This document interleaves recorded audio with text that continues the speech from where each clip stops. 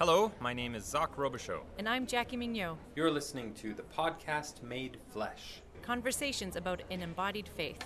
We are at the spectacular Calgary Central Library, sipping our Luke's coffee, sitting down with people to talk about the Incarnation. We aren't reporters or experts, but we are questioners, and we are on a quest to have a conversation around the central Christian belief that God became flesh.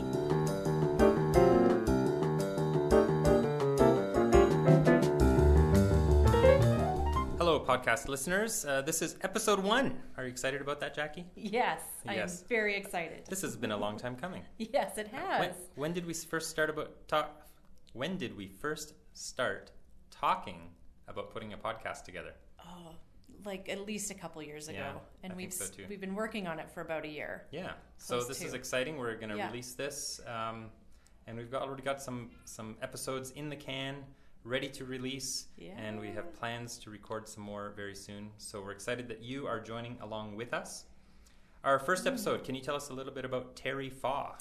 So in our first episode, we interviewed Terry Fach, who's a chaplain at Ambrose University here in Calgary, which is a liberal arts school and seminary university. And we really just wanted to ask him some questions about why is the Incarnation important, theologically, historically, practically, and he brings to it a scholarly lens as well as a pastoral lens. He spent a lot of time working as a pastor. Yeah, his voice and his perspective, and then the conversation we had was just really rich, giving and beautiful. It was very beautiful in how he spoke of the Incarnation theologically and how it changes how we view God.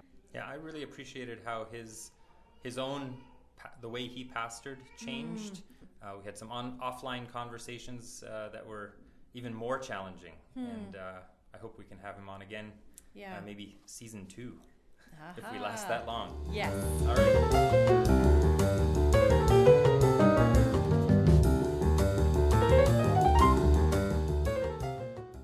My name is Terry Fach.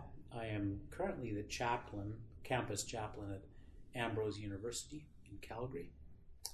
Before that, I was the pastor of a church for 16 years. I came to be a pastor after lecturing. I was trained academically as a philosopher.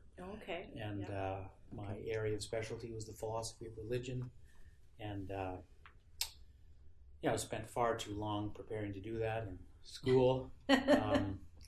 But in the midst of that, I felt a calling to start a church, which I did with a group of wonderful people, and eventually became the full-time pastor of that church for 16 years, and in 2013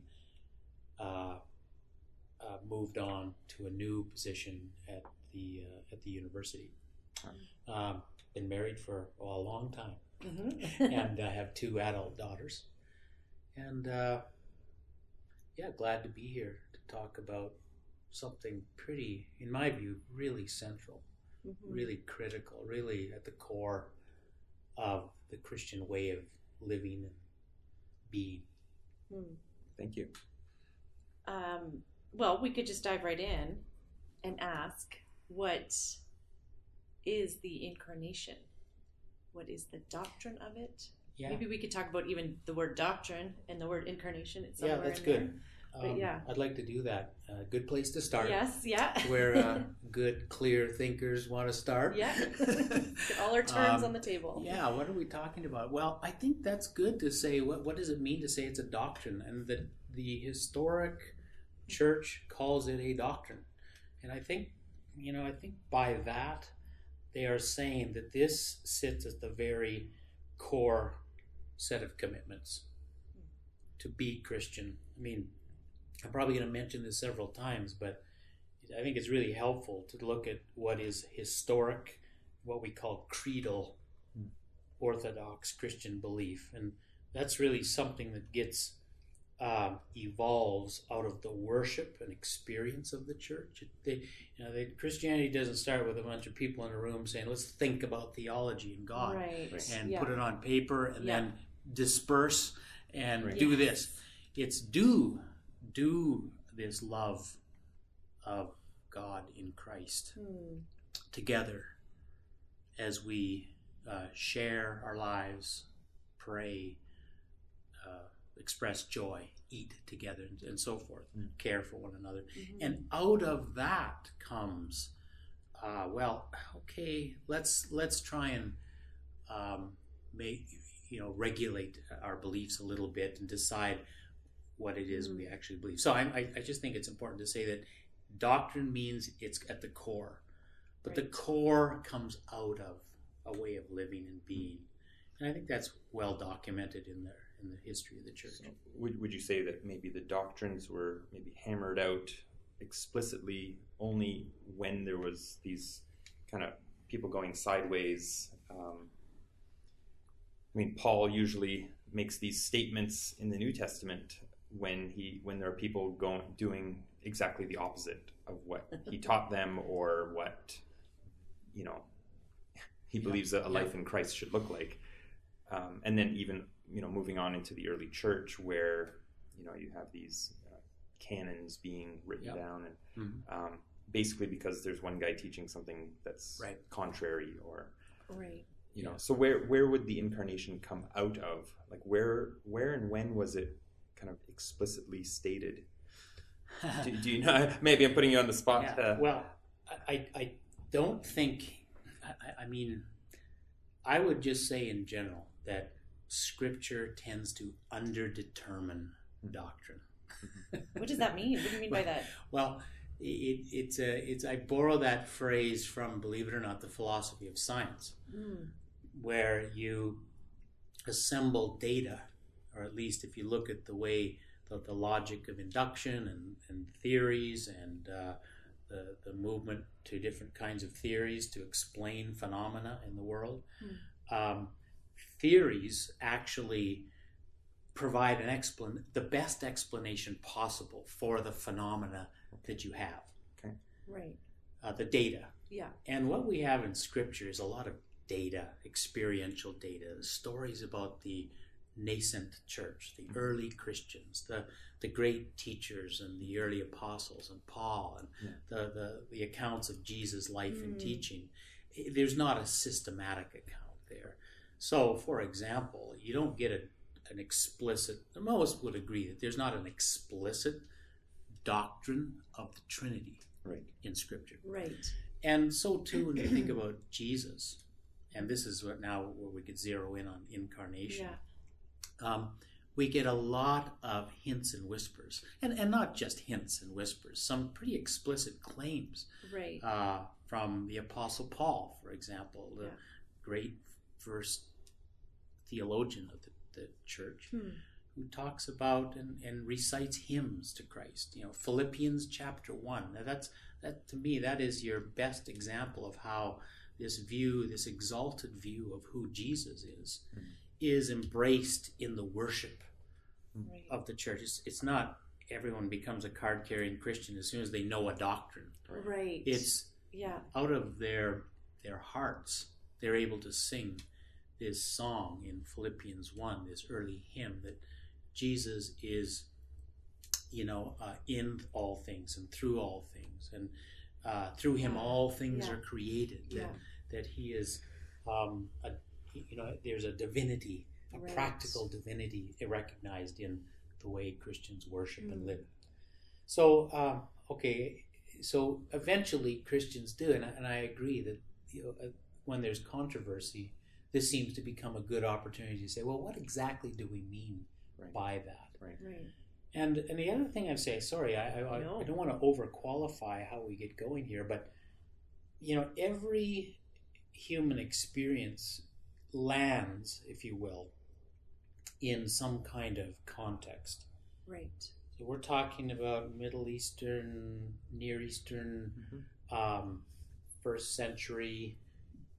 There's this milieu of ideas and worldviews, and some of the early Christians are influenced by philosophy, strongly influenced by Platonism, like Plato, for example. But there are other kinds of religions and philosophies: Stoicism, Gnosticism, Judaism. Yes. Right. Christianity really is born in the cradle of another religion. So I mean, it's this idea of who Jesus is emerges out of something quite complex Yeah. and Yeah. natural, really. Right. So, so incarnation, the church, the historic church, probably puts its cards on the table most clearly when they gather the leaders in 325. I mean, believe it or not, it takes them this long to get to a point where they, 300 years or so, and they're gathering around the table to say, we need to use words to articulate something that we could all subscribe to. And in this Council of Nicaea in 325, they produce a creedal statement, a credo. This is what we're going to say we are committed to. This is what we believe. We have faith in this God, in the Holy Spirit, in Jesus Christ, and this is what we believe about Him. Incarnation, it's a word that the church begins to use. It's really a Latin word. It means in, which means into. It's the first part of it. And then carne, which is flesh, into flesh. God becomes flesh. Incarnation is a technical term that Christians still use, and it's really naming the event in which the second person of the Trinity, Jesus, God's Son, the Logos, the Word, as John would put it, became flesh, into flesh. It's interesting that the Hebrew word for flesh connotes vulnerability. It normally signifies mortality. And so God is never spoken of in the Old Testament as flesh. Right. Which is interesting. So flesh and God are as different as weakness and power from that point of view. Yeah. So for God to become flesh in Jesus is a pretty significant moment here. Right. And I want to just also say that Christianity is a historical religion. It's not I don't want to use big fancy philosophical words, but it's not a kind of it's set in time and space. Yeah. I mean, this is the season of Christmas, and we're coming up to Epiphany, and the story we read in Matthew's Gospel, chapter 2, is that Jesus was born in Bethlehem, in Judea, in a particular place at this time, in the time of Herod. Right. So we know that this was a time and a place. It's not just a big idea. Right. Something happens. Right. Something breaks into our world, our time and our space. So flesh and God come together in Jesus. It signifies, and here's where we need to start exploring what it's signifying to say that the Word becomes flesh and pitches His tent in our midst. It signifies an entering into human time and space, but also into human frailty, if you will. Not in a way that reduces the power of God. So this is how Christians began to. They were very careful in these early moments to not say this in a way that delimited the sovereignty and the majesty and the power of God. God enters into the realm of human frailty in a way that the Almighty, you might say, embraces everything that frailty entails by living it, even to the point of dying in it, crucifixion. And that, and somehow the Almighty has been glorified in that, entering into frailty to the point of death. The crucifixion is a lifting up. Right. And so the doctrine of incarnation is, we call it a doctrine of incarnation. It sounds very imposing. Right. And maybe inscrutable or something you can get to later. But I would say, first of all, it's not a theological abstraction. it's not a mere concept or idea. It really sits, I think, at the center, the truths behind it. Mm-hmm. As we tease them out, as they become apparent, the implications become clearer to us. It really, it's an account of the lifetime of a Jewish peasant. Right. That's Yeah. incarnation. Yeah. That's pretty earthy. Yeah. It's an account of God becoming flesh, and He was pleased to do so. Right. Jesus is a friend of tax collectors and sinners. He is crucified. He's forsaken, and He is also Lord and God, both. Having said that, incarnation is not a doctrine about a lone individual. And here I think we get into some really interesting implications. But this would be where the historic Christian teaching would land. We say that God enters into solidarity with people. God, through Jesus, enters into the life of human frailty. Right. And if you look at the life of Jesus, there's really a particular kind of people Jesus enters into life with. And those are vulnerable people. He comes into direct contact with, and this becomes controversial because he lands in the cradle of Judaism, Right. which has its own set of teachings, and Christianity borrows heavily from them. But what is significant, I think, about this entering into human frailty is Jesus is in direct contact with, the so-called sinners, Right. the sick, the poor, the disabled, Right. people in the sex trade, Yeah. political criminals, Roman collaborators, even dead bodies. Right. That's controversial. Unclean. Yeah. And now, so the Son, we're told in the Scriptures, loves the Father, but He also loves these neighbors of Right. His. And these neighbors of Jesus become identified in some way with His own self. That's the conclusion you get from this famous passage in Mark's Gospel, where Jesus is responding to a question about the greatest of the commandments. Say, which is the greatest one? And He responds saying there are actually two. And He recites the Jewish prayer, the Shema. And then He says, love, here's your first one, love the Lord your God with all your heart, soul, mind, and strength. And here's a second one, Right. love your neighbors Right. like you love yourself. So in that sense, if He loves Himself, who is God, you got it. now He loves us as much as He loves the Father, and Himself and the Spirit. Like we get to enter into God as much as He enters into us. Yeah. Right? Like Absolutely. So you begin to see some of these layers. You peel away something Right. that sounds a bit intimidating, Yeah. but really it's wonderful. Yeah. What about touch? So, He touches dead bodies, which in Jewish law, like now you become unclean. So God becomes unclean. He touches lepers.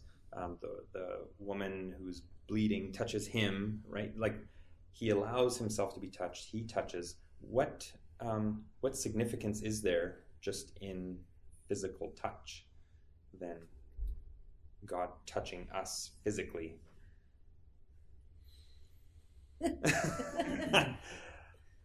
Well, I think that, again, if you step back from just the idea of it, that God enfleshes Himself, Yes.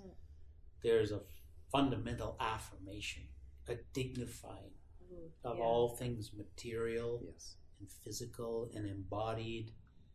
And so, and I mean, getting to your question,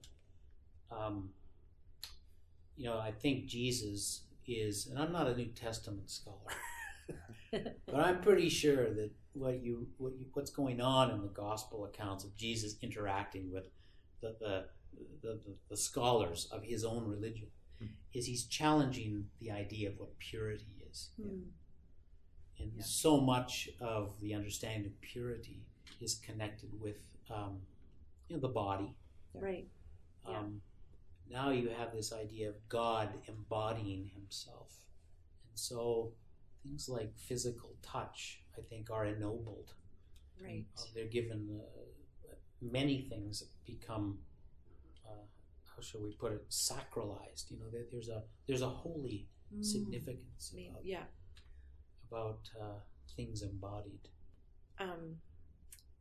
You said something earlier, and I don't know if this is a good question for you, but you said the Almighty embraces everything that frailty entails. And I don't know if you have a story that could convey why that, like, how does that hit you in your life?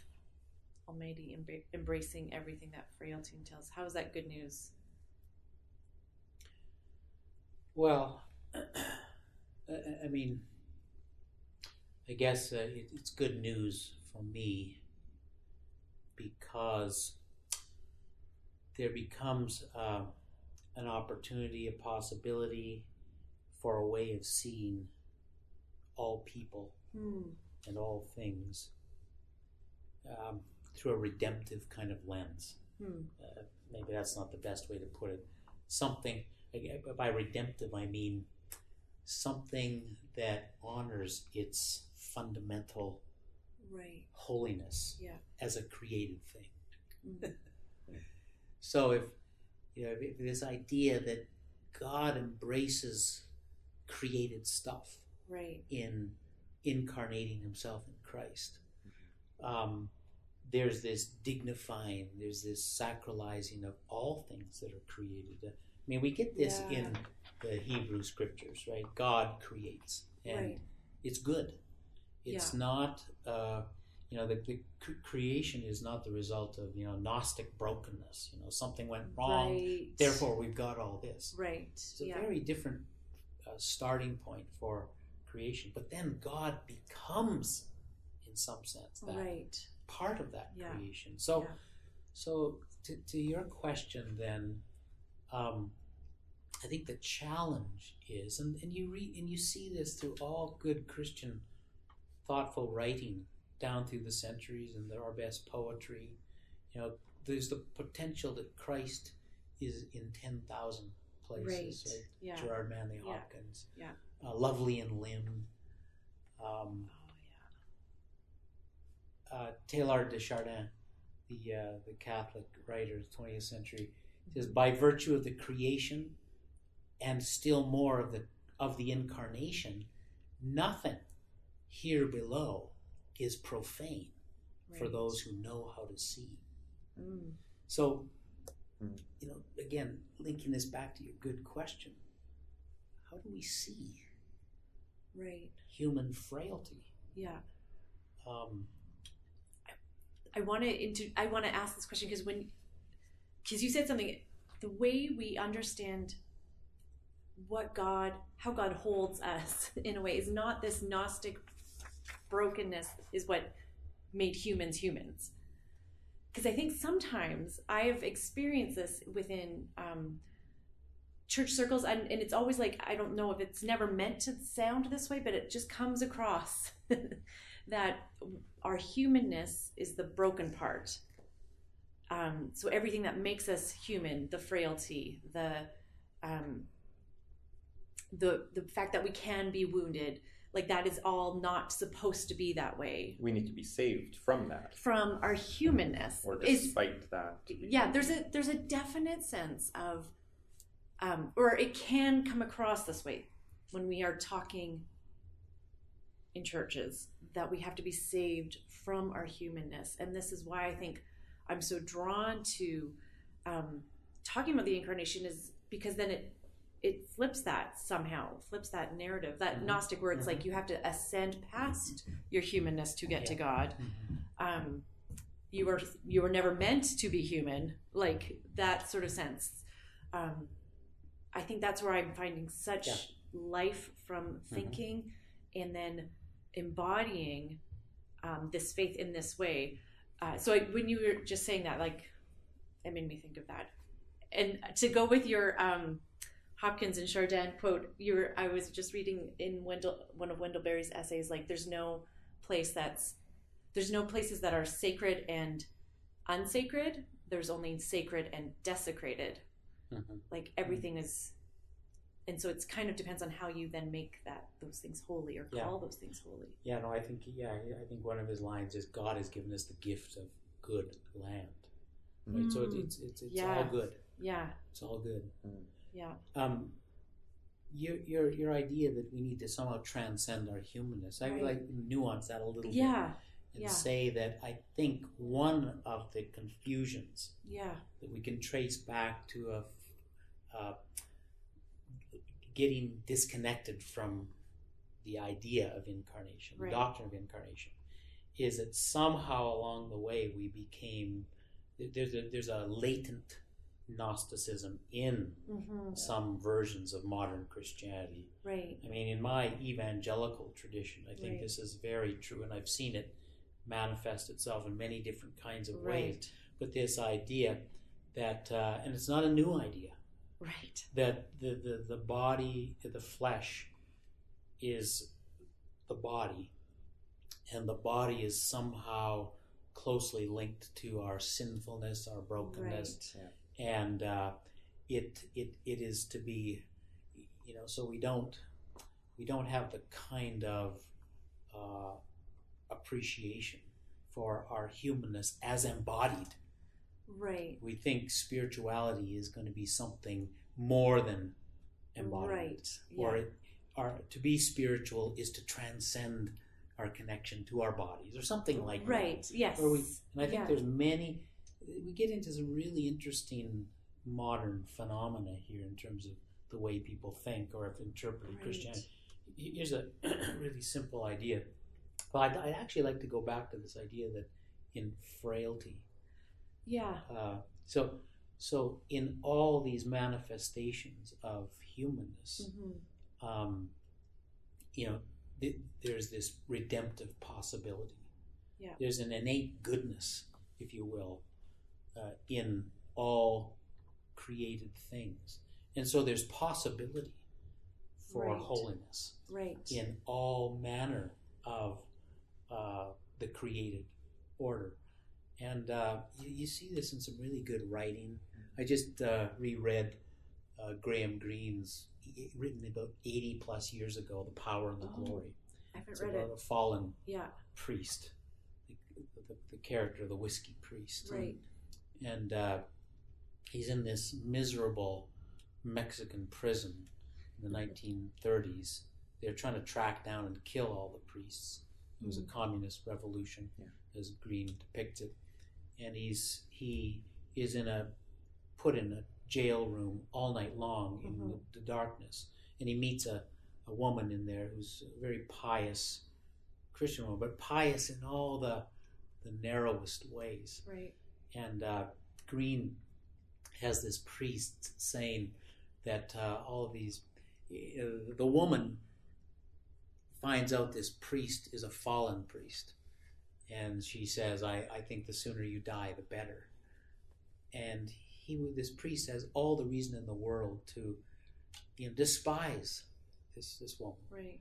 But the way Green puts it is, the priest says, when he uses the light as a metaphor for being able to see people, all things with compassion, even the despised, even the haters, even the worst depictions of our human condition. And this priest is able to see that even this woman and even the miserable people in the darkness of this room that they have to listen to all night long are redeemable. There's something holy even in them. And Green is this beautiful metaphor of, he says, if we could see these people in the light, if we could see the lines at the corner of their eyes, the shape of their mouths, the way their hair sits on their head, it would be impossible to hate them. Right. Beautiful image of to not see the whole world as an epiphany of God Right. is a failure of imagination. Right.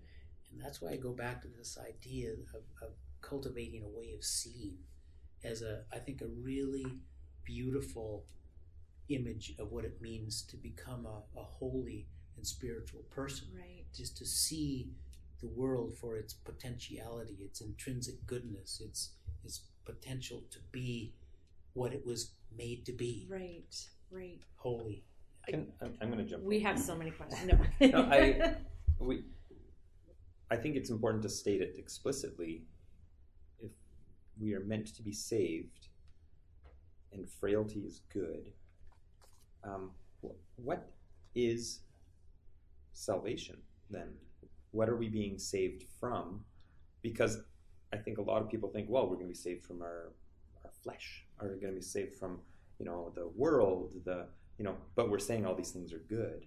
So then what are we being saved from?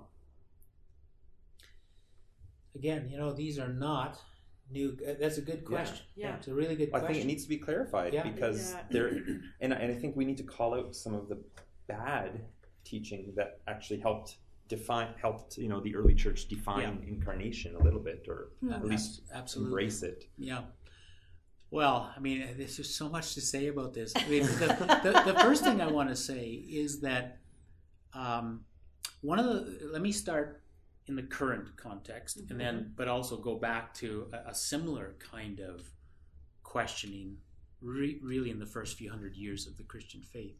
One of the things I've noticed among young adult Christians these days is that many of them seem to be very ambivalent about the body and the role of the body in the Christian life.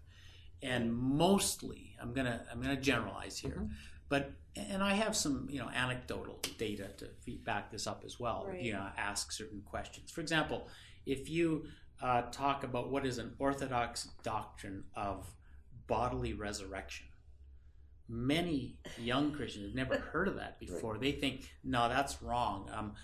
Bodies don't go to heaven, or bodies aren't part of the new creation. Right. The body is associated with sin and what pulls us down, and carnality, and a fleshly life.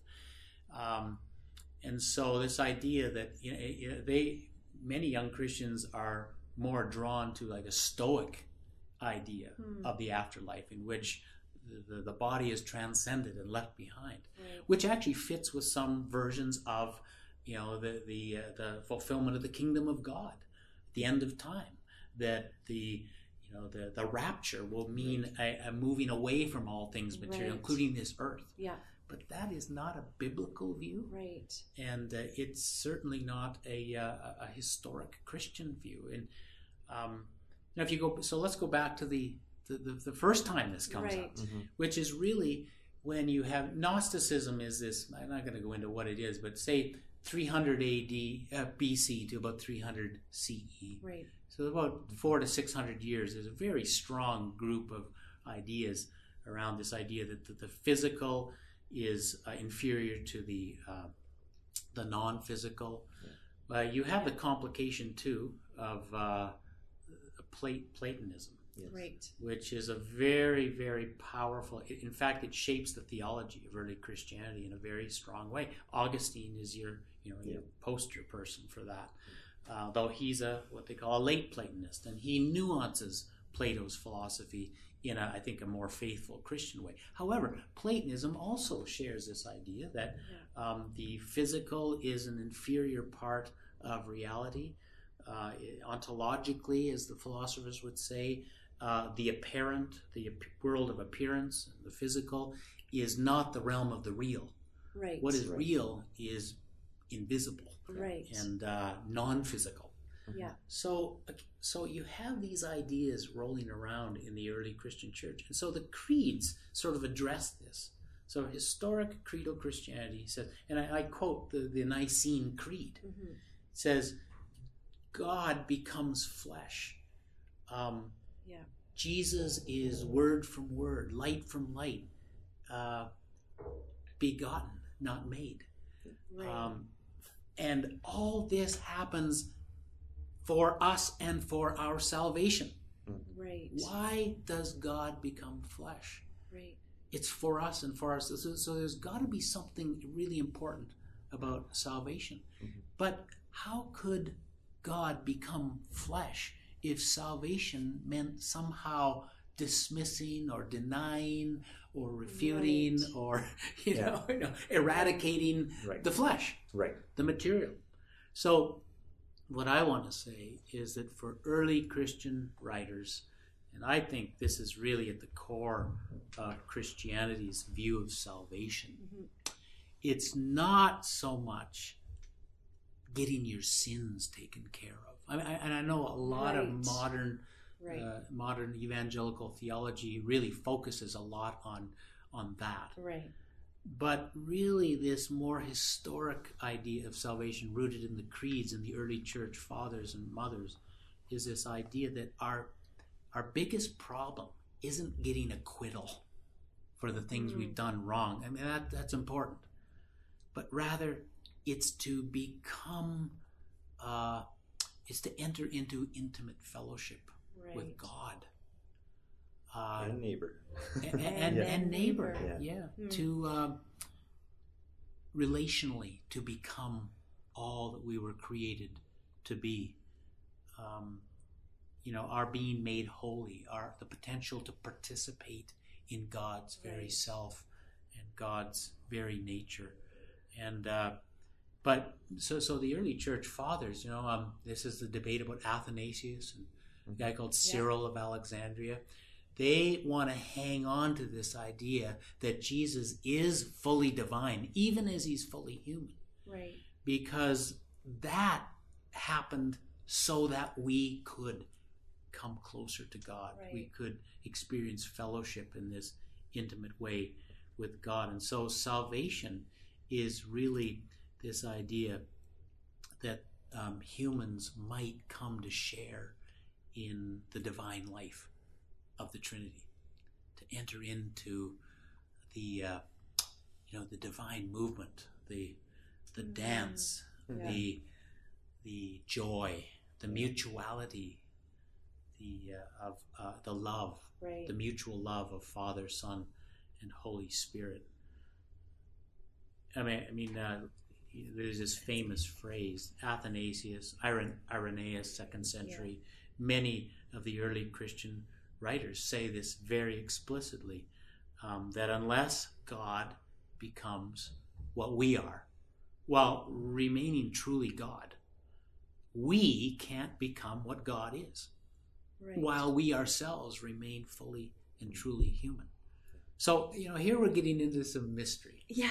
And here we're getting into something that really, I don't want to call it paradox. I want to call it mystery, something that is to be experienced, something mystical. Richard Rohr says that the mystical is a way of knowing. Yeah, right. Yeah. It is another way of knowing, mysticism. The Word becomes flesh so that we might be saved. Right. Which, yes, we are fallen. We are broken. There's a something to sort out about sin. Yeah. But I think the essence of salvation in the classic creedal historic Christian view is that we need help to, God descends to us. We can't ascend to God. Right. We can't do that. Right. That's a fundamental Christian commitment and affirmation that we can't save ourselves. Yeah.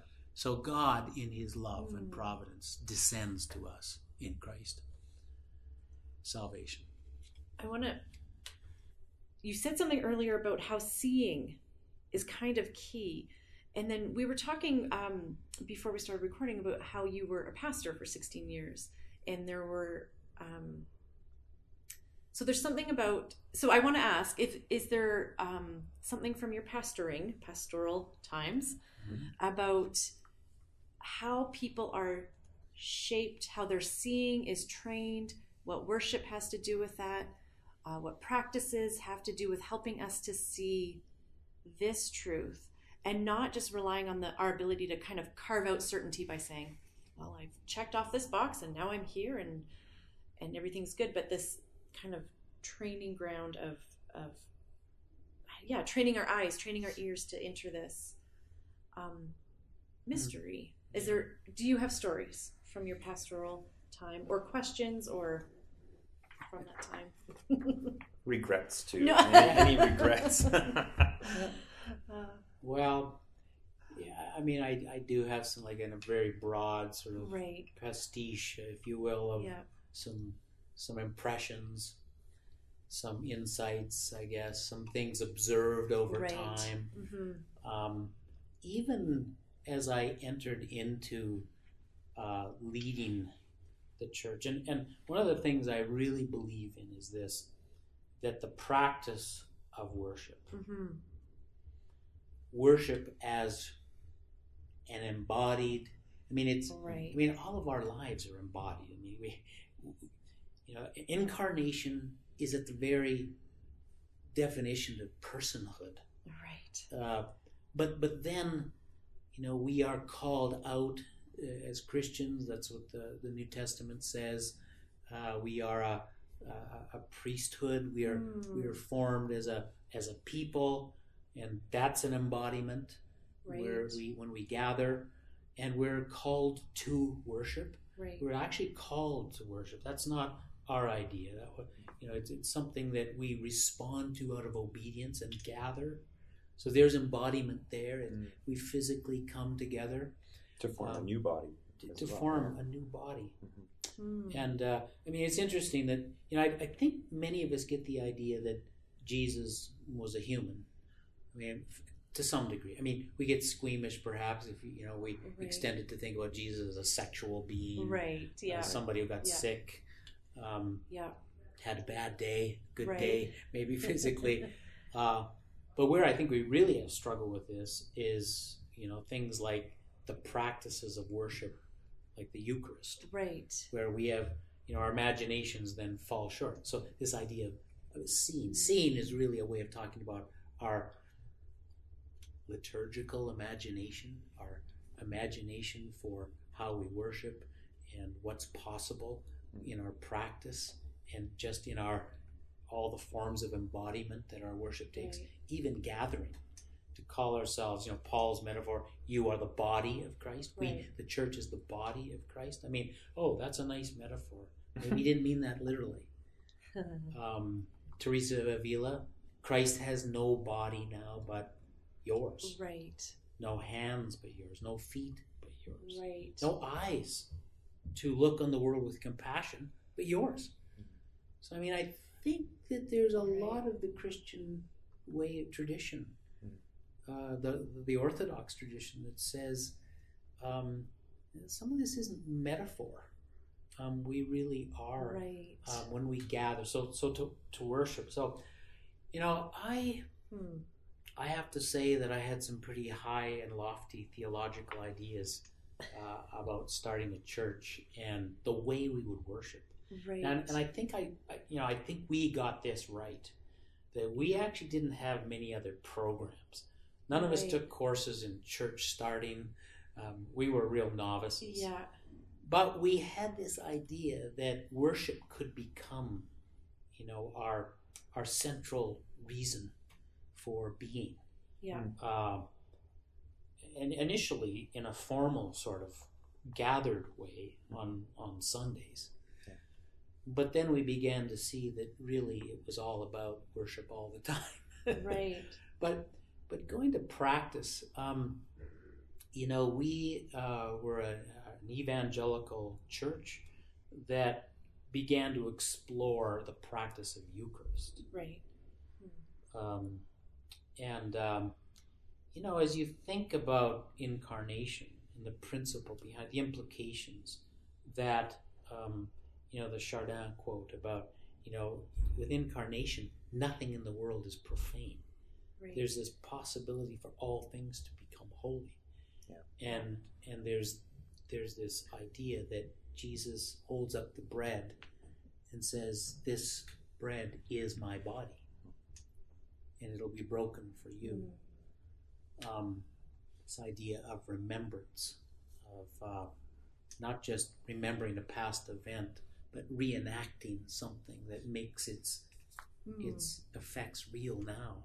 But even remembering is a physical, like now with brain science and all, we're starting to understand how memory works a little bit. Like we're just getting, again, still a lot of room for mystery there. But yeah, remembrance and all this is like we are actually reinforcing and revisiting these experiences all the time when we partake in Eucharist.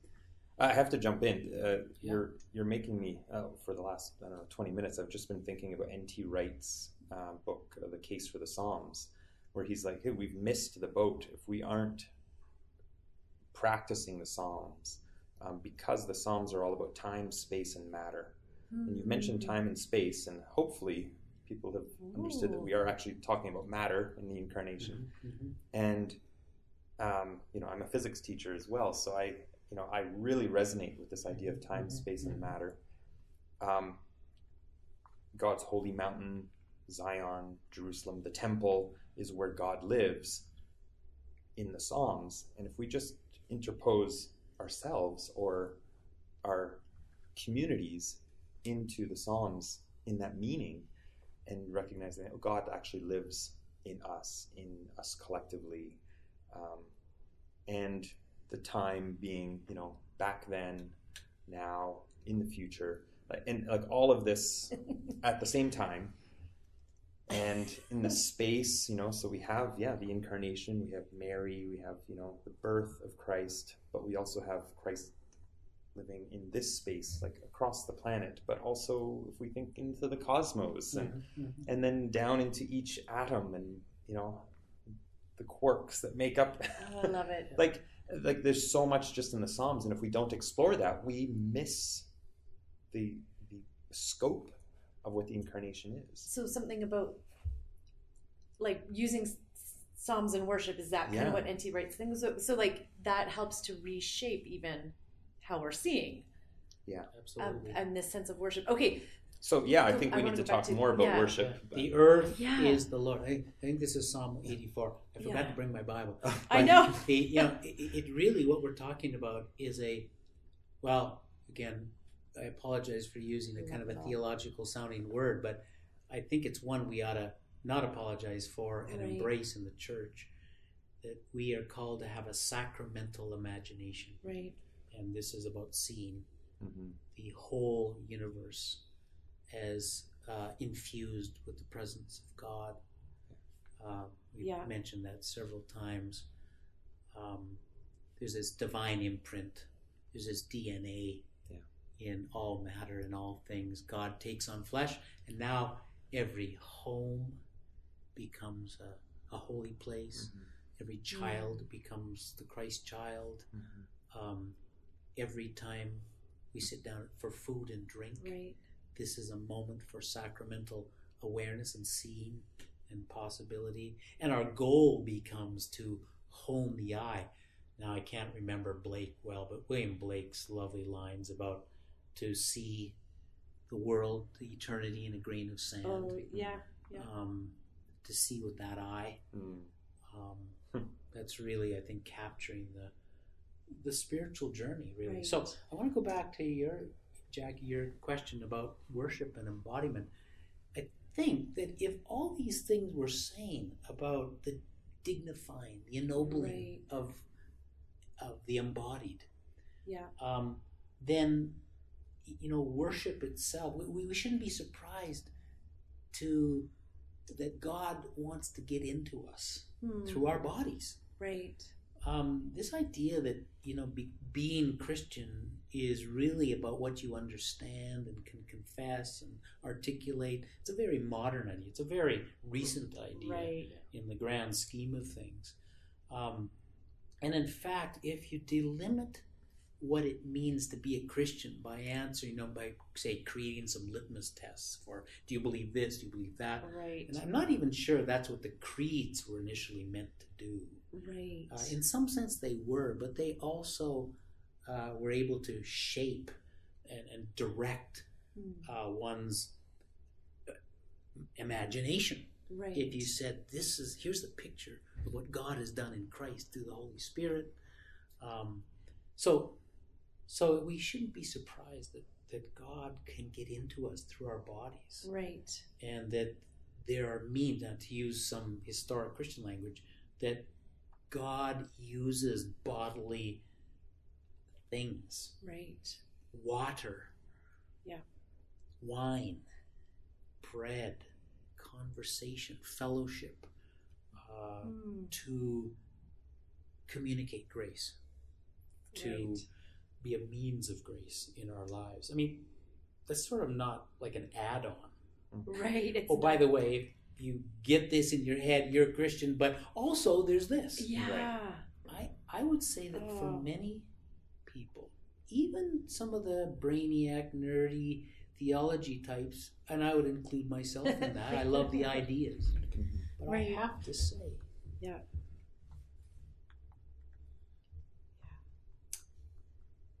that by far the most profound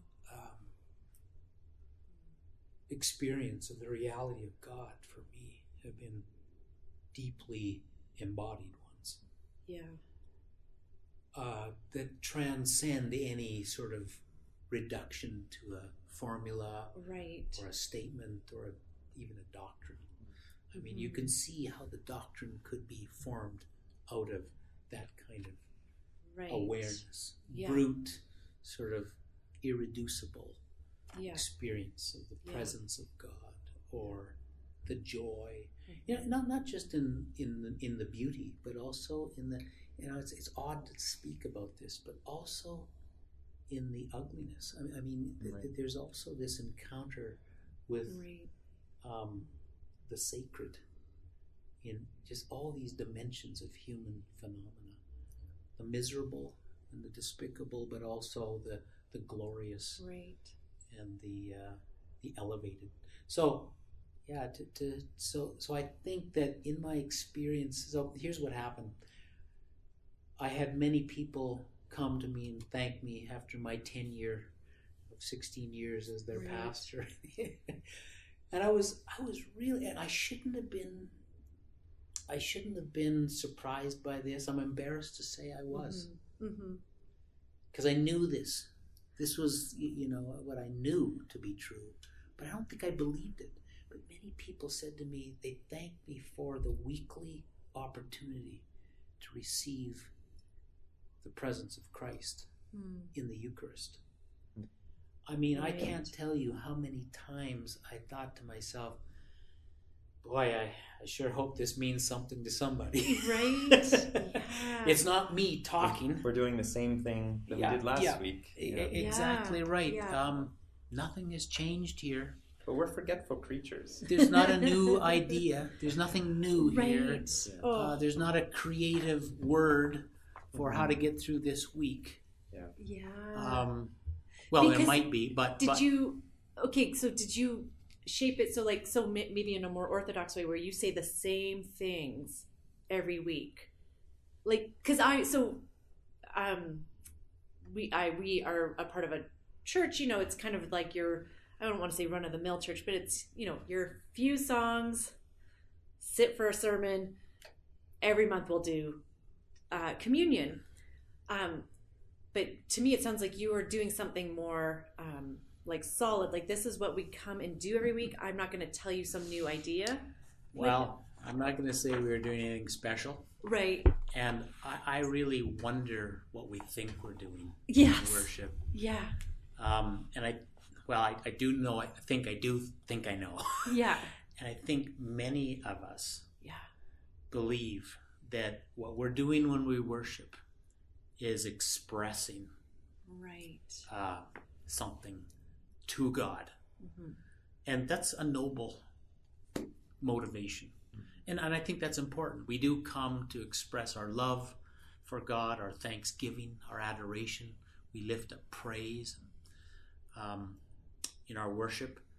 But this idea that worship is mainly expressing Right. that really makes worship about us. Right. It's something we have come to do to God. Right. And I think even though there's a part of that that's true, we miss something profoundly important if we think that's all that's happening. Right. Because then the action of worship becomes mainly about us. Right. And we lose sight of the fact that in worship, God is acting as well. Right. What about that? And it's through things like, I think, repeated. Now, the thing about repetition in worship, and this is the thing, if worship is all, and Jamie Smith, James K.A. Smith, does a wonderful job of unpacking this, these subtleties in some of his books. But he says that, if we think that worship is mainly about expression, then we feel this pressure to do something new and different and better next week than we did last week. To create the feeling. That's right. Yeah. Expression. Yeah. And so the genuineness and the integrity of our worship becomes how much our enthusiasm, our sincerity. But if it's the same old thing, I mean, that, how's that going to be sincere? I mean, it's going to become rote and mundane. But that is to delimit what's happening in worship to what mainly we're doing.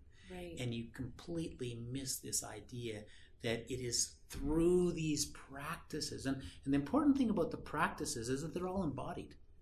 Right. Yeah. Even if it's just talking heads, it's still, we're hearing the same, but it would be hearing the same words. So if you have this repetition, this same prayer, this same action, we hear it, we speak the same words, we move in the same way, we receive the bread and the cup, we greet people with the peace of Christ. We hear the testimony, we read the word, we say the same responses. That repetition can also be a kind of practice that helps link these means of grace through our bodies. So we receive grace through embodiment and through our bodies. And you may not get that unless you do repeat some things. Right. Yeah. And here's one more thing while I'm thinking about it, I would add is how, if we make worship really a thing about the head, it also limits who can worship. Right. Who can, and I mean, if the integrity of our worship is about, maybe how much you understand about what you're doing, and the words you're using and the songs you're singing, what about those who, the infirm, the disabled, children? I mean, are children then delimited in the integrity of their worship by how cognitively, how much they understand? Get it? Yeah. So I think we're really missing something if we think worship is somehow not valuable or important if we don't see it as something that's about our embodied practices when we gather, and that extends to then the things we talk about as sacraments, specific sacraments, these things where God's presence comes to us through bread, simple things, the simplest things possible, things. One thing, even Jesus is the teacher. In order to learn things, there is repetition, and there is all of these things. And in repetition, we can actually join together and do things together.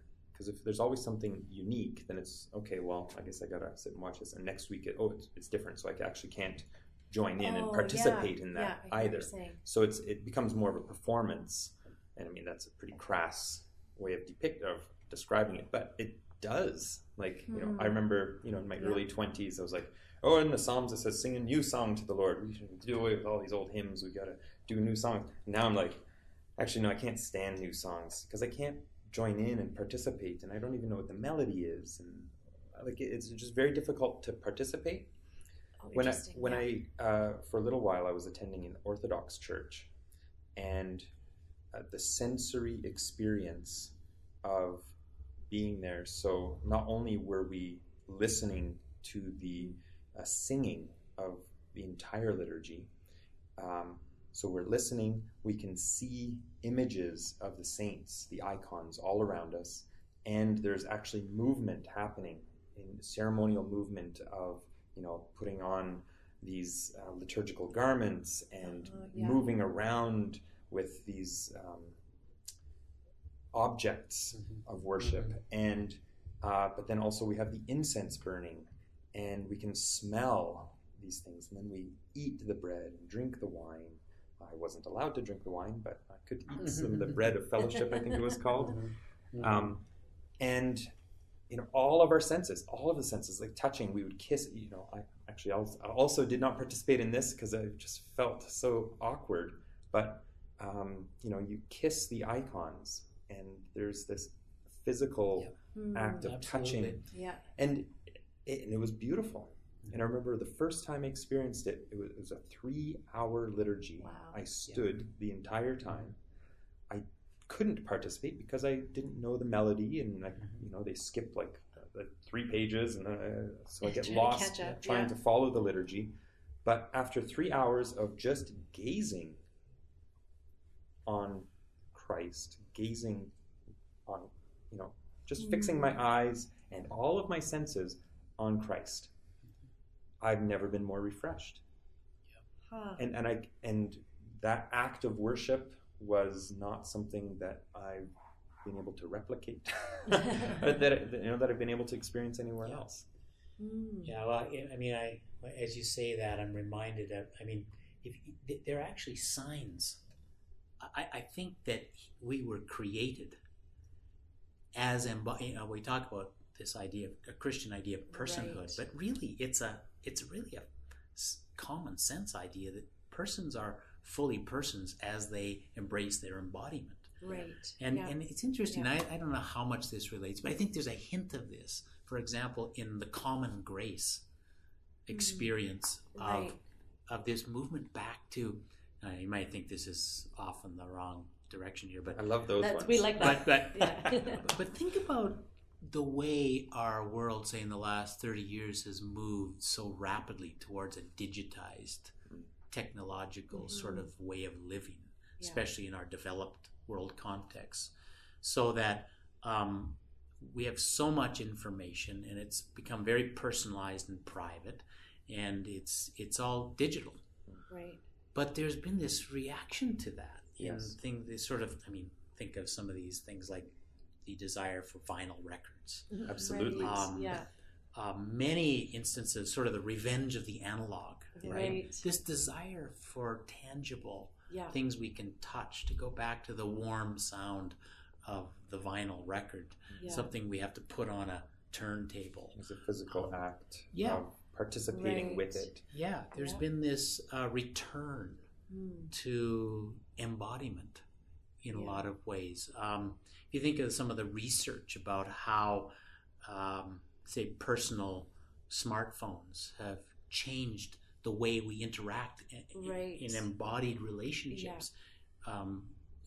Sherry Turkle at MIT, in her series of books, the research on the difference in the kind of interaction you have with another human being if your smartphone is sitting on the table. Right. Even if it's turned off and turned upside down, it still affects the quality of the interaction. Yeah. So I'm just saying that what you said about the experience of worship as a completely multi-sensory and embodied experience, not just a head experience. And I think some of this is can be related to our modernity in Christianity, where we've cleaved to the cognitive and to what we profess we believe. Right. And so even to the extent that I think in a lot of Christian evangelical circles, there's a discomfort with embodiment. We're not quite sure what to do with it. And you see this, and this is another opening up another can of worms, but it's another implication that if we don't get incarnation right, that the doctrine of incarnation shapes so much of not just our faith, but the way we live, the way we are. Yeah. And I'm thinking here of things like, and again, here's a manifestation in the world of, say, Christian evangelical millennials, where there's this strange Gnosticism at work, where maybe they don't believe in a bodily resurrection, but at the same time they think of purity Right. as mainly something highly sexualized Right. and only about the body. Right. To the point that purity is about sex, Right. but it's not connected to greed or the way we Right. view and steward The planet. the creation. Right. So there's this bifurcation that's Gnostic, really. Right. It's not Christian. Yeah. It's dualistic view Yeah. of everything. Right. Or purity becomes, think of the purity movement. Yeah. Right. Right. Amongst which was popular, maybe In it the still 90s. is. 90s, Yeah. 80s, 90s. Yeah. Which I think was just a really sad episode. And again, these things aren't new. Augustine Right. was confronted with a kind of distorted view of Paul's teaching that about the flesh, the things of the flesh versus the things of the spirit. Right. And it would have been very easy through a Gnostic kind of lens to say, the things of the flesh are the things of the body. Right. But that's really not, and Augustine is very good at pointing this out. He says, when Paul talks about the works of the flesh, he's really talking about things not just physical temptation. He's talking about greed and avarice, other kinds of sin or struggle. So that really what he meant by the sin of the flesh is any way of living contrary to God's way. Right. That would include both body and mind. Right. Yeah. Yeah. And so too, that the way of the Spirit, life in the Spirit versus the flesh, would be a life lived according to the ways of God, the ways of the Spirit, which would include both the way we think Right. and believe and the way we embody our Right. lives. So that's a confusion. And I Yeah. still think we're struggling with that in some Yeah. way. Or and again, another bizarre twist. I have come across this phenomenon where some Christian young adults, live with so much shame. Right. Because purity as a highly sexualized idea is Right. linked to the body, Yeah. and it's a one and done deal. I mean, if you are Right. not pure, that's That's done. it. There's no going You back. can't get that back. No, you can't get Right. that back. And that's just not the way the gospel Yeah. says it. Yeah. Yeah. But if you narrow it down to something so Right. so narrow, Yeah. that's a misunderstanding, I think, of what Christians believe and teach. Well, let's just end with this question. First, thank you so much, Terry, for coming downtown to the library to talk with us about embodiment and incarnation and big theological words that might shape everything.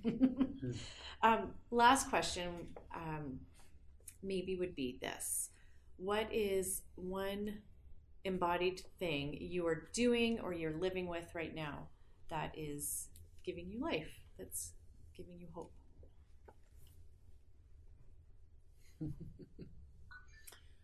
Well, I enjoy being active, Yeah. and I always have. Yeah. And I, believe it or not, I still play hockey, Yeah. and love I do. And also, I've been married. Those are two big embodied parts of my lives, yeah. and I have 2 children. And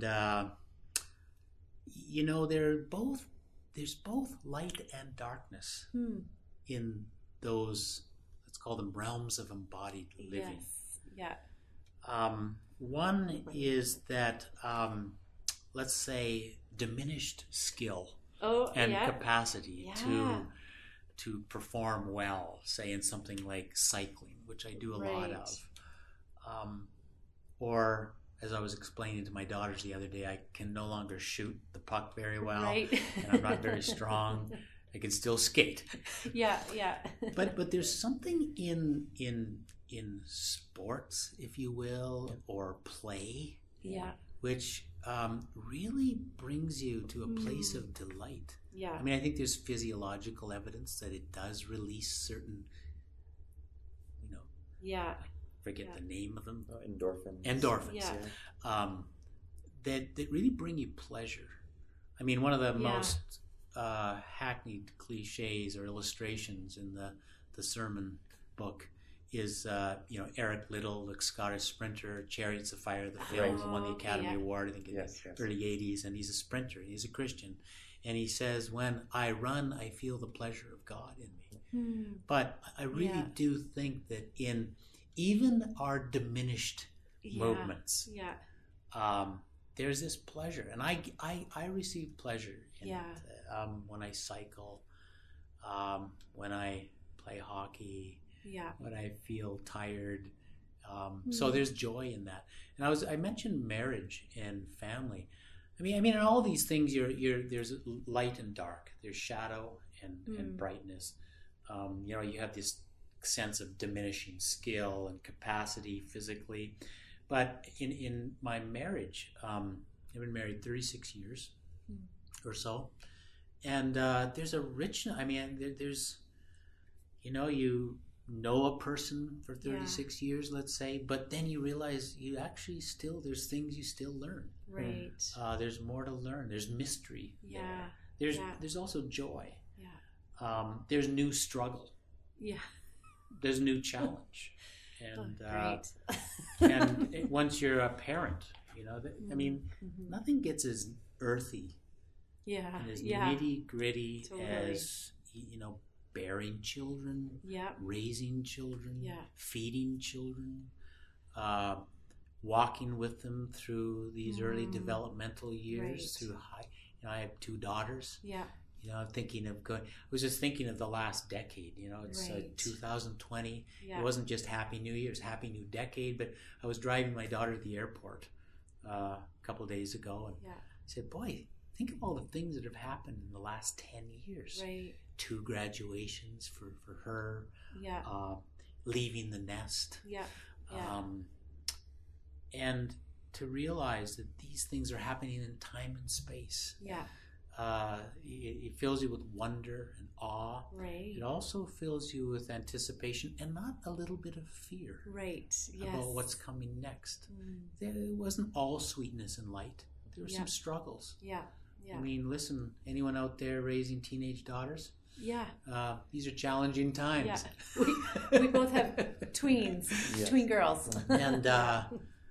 And yet, there's something in the shadow too that has the promise of the hope of Christ. It allows us to surrender and brings us to that altar of, and gives us an opportunity to practice seeing and absolutely. I really like this. So there's my what's giving me that's embodied hope and joy. Thank you.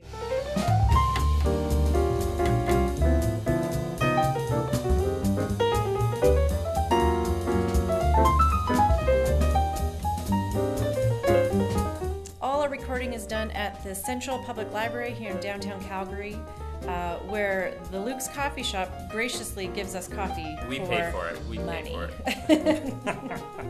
And music provided by Jennifer Oikawa. You can find her album Escape Plan to Canada by the Jen Oikawa Trio on Spotify, Apple Music, or anywhere else you get your music.